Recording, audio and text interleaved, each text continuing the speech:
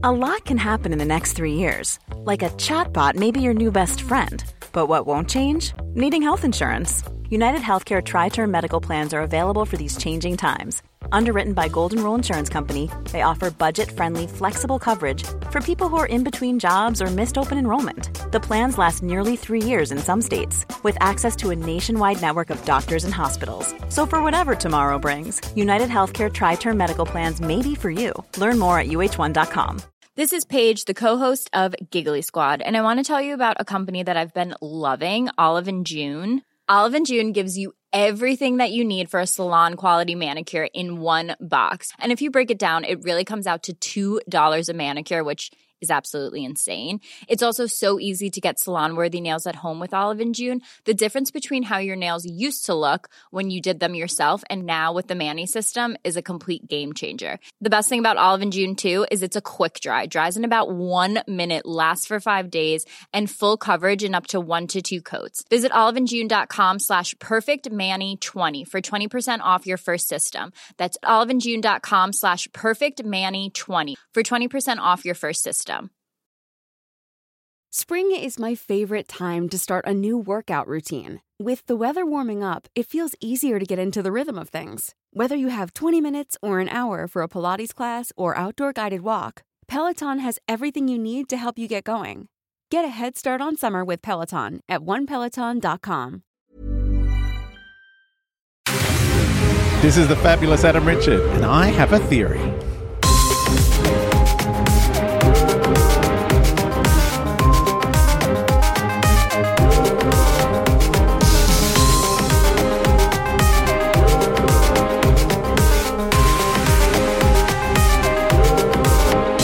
No, hello chickens. Now we have seen the trailer. I'm calling myself we now. Like I'm the queen. I'm a queen. Oh my god, I'm losing my mind this week. So I had a look at the trailer, and I mean it's very short. There's not that much to it. The most exciting part is we see that David Tennant is having lots of energy bleeding off him. So obviously, and the sound of regeneration is happening. And then we see Ncuti Gatwa in the new TARDIS set. So obviously they're keeping that one. Imagine if they only built that set for the 3 specials and then blew it up and then gave him another one. Which, didn't they do that with Matt Smith? Didn't he have a set for like just one season and then was on to another one? But yeah, it's what is going on? So the end of Wild Blue Yonder, it looked as though there was, some kind, it was kind of like the Purge sort of situation. Like there was someone waving a flag, there was, a plane crashing, there was a whole lot of stuff going on, but it looked like there was some kind of, it looked like there was something competitive happening. I don't know, am I reading too much in? Am I applying too much because I know that the toy maker is in the next episode?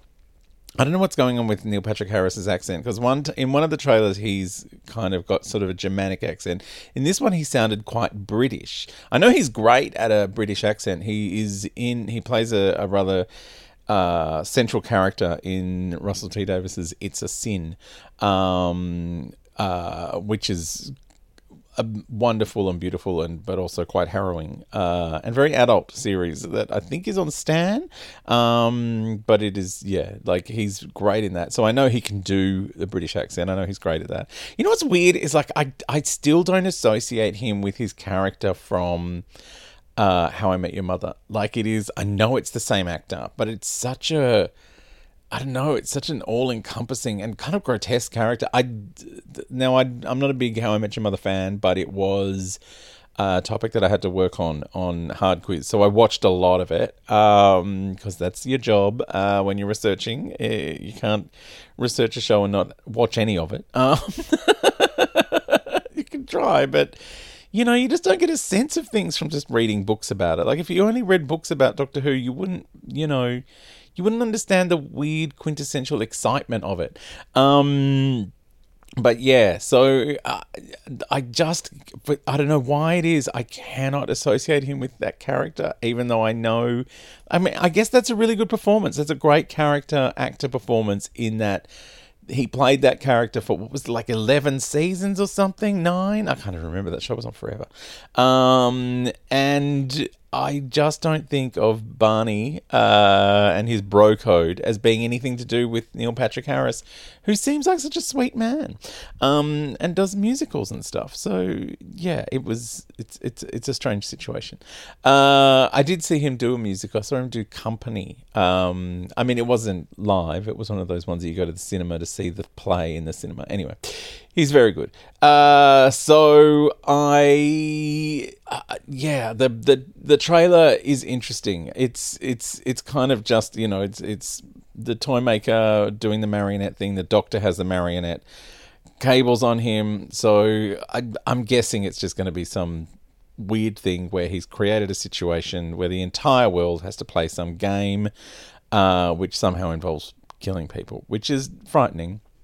I've been reading a really intense graphic novel about a similar kind of thing it's called Spectators by Brian K. Vaughan, who wrote Runaways, and he writes Saga, which is illustrated by Fiona Staples. And this is, again, it's one of his creator-owned projects.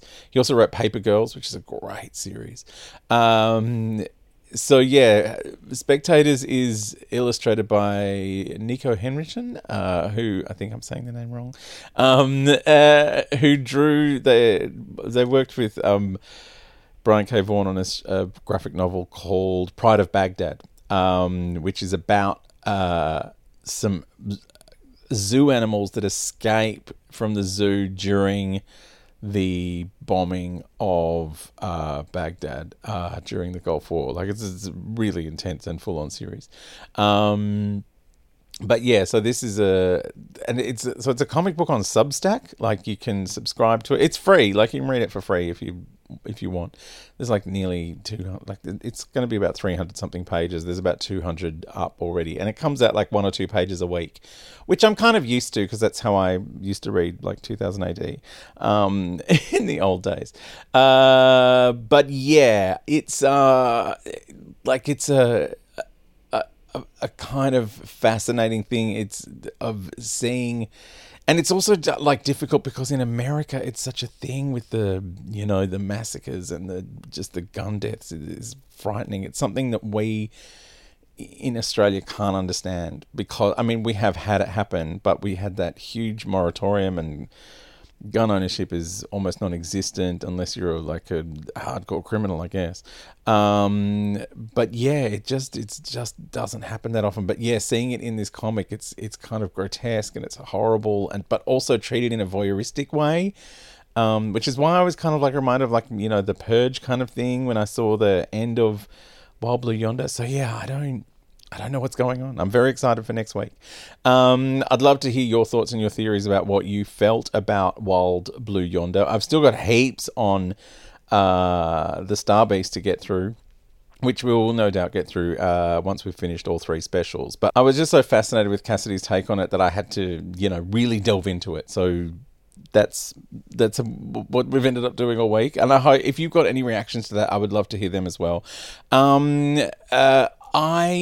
One of the things I loved about the Wild Blue Yonder, while we're here talking about it, I love that it reminded me of one of my favourite episodes of Doctor Who, which is the Ark in Space. Now, as the Ark in Space goes along, there are heaps of characters in it, but the first 2 episodes is essentially it's the Doctor and Sarah and Harry, and it's Tom Baker's first story, first trip in the TARDIS, essentially. So it's his first story off in space and time, and it's just them for the first couple of episodes, and it's amazing, and and I feel like Wild Blue Yonder really recaptured that kind of creepiness of being completely alone, not really knowing what's going on. I mean, there was the weird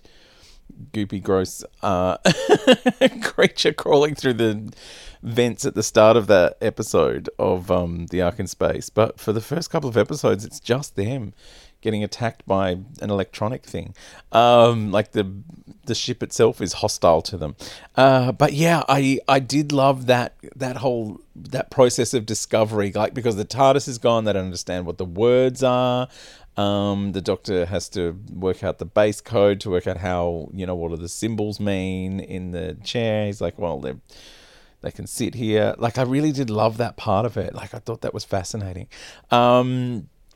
Yeah, there's a lot I want to dig into. Another thing I was really intrigued by, and again, I feel like this is Russell T Davies, firing on all cylinders again and making comment on a second level, which, I felt like kind of fell away a bit towards the end of his run as a showrunner. But, the copies of the Doctor and Donna, they can't get the hands right. And I felt like that was like a little bit of a dig at AI and how artificial intelligence, that's one of the problems they have, is when you see the hands just are not okay. Like, it's just like it can copy an entire painting and make, brand new artworks, but it's just like, why does that person in that painting have 87 fingers? Like, it's a weird thing. You kind of go, oh, is this a kind of a comment on the kind of uncanny weirdness that you get from, something artificial trying to take on human life. Another thing I thought was fascinating was that the creatures that were pretending to be the Doctor and Donna, that were trying to take over their bodies, were talking about coming to Earth and playing games. And I'm like, ooh, are they somehow involved with the Toymaker? And the Doctor with the salt saying, I invoked a superstition in the middle of nowhere. I'm worried that I've brought something. You're like, this is all leading to a thing. And I wonder if the Toymaker is the boss of the Meep, or is the boss of the Meep something that's going to turn up in Ncuti Gatwa's time as the Doctor. Who knows? I would love your thoughts. I would love your theories. Get them all to me however you can. theory@adamrichard.com.au, or you can join my Patreon, patreon.com/AdamRichard. And this week I'm looking back at the entire run of Liberation of the Daleks to see how I feel about it as a whole big comic.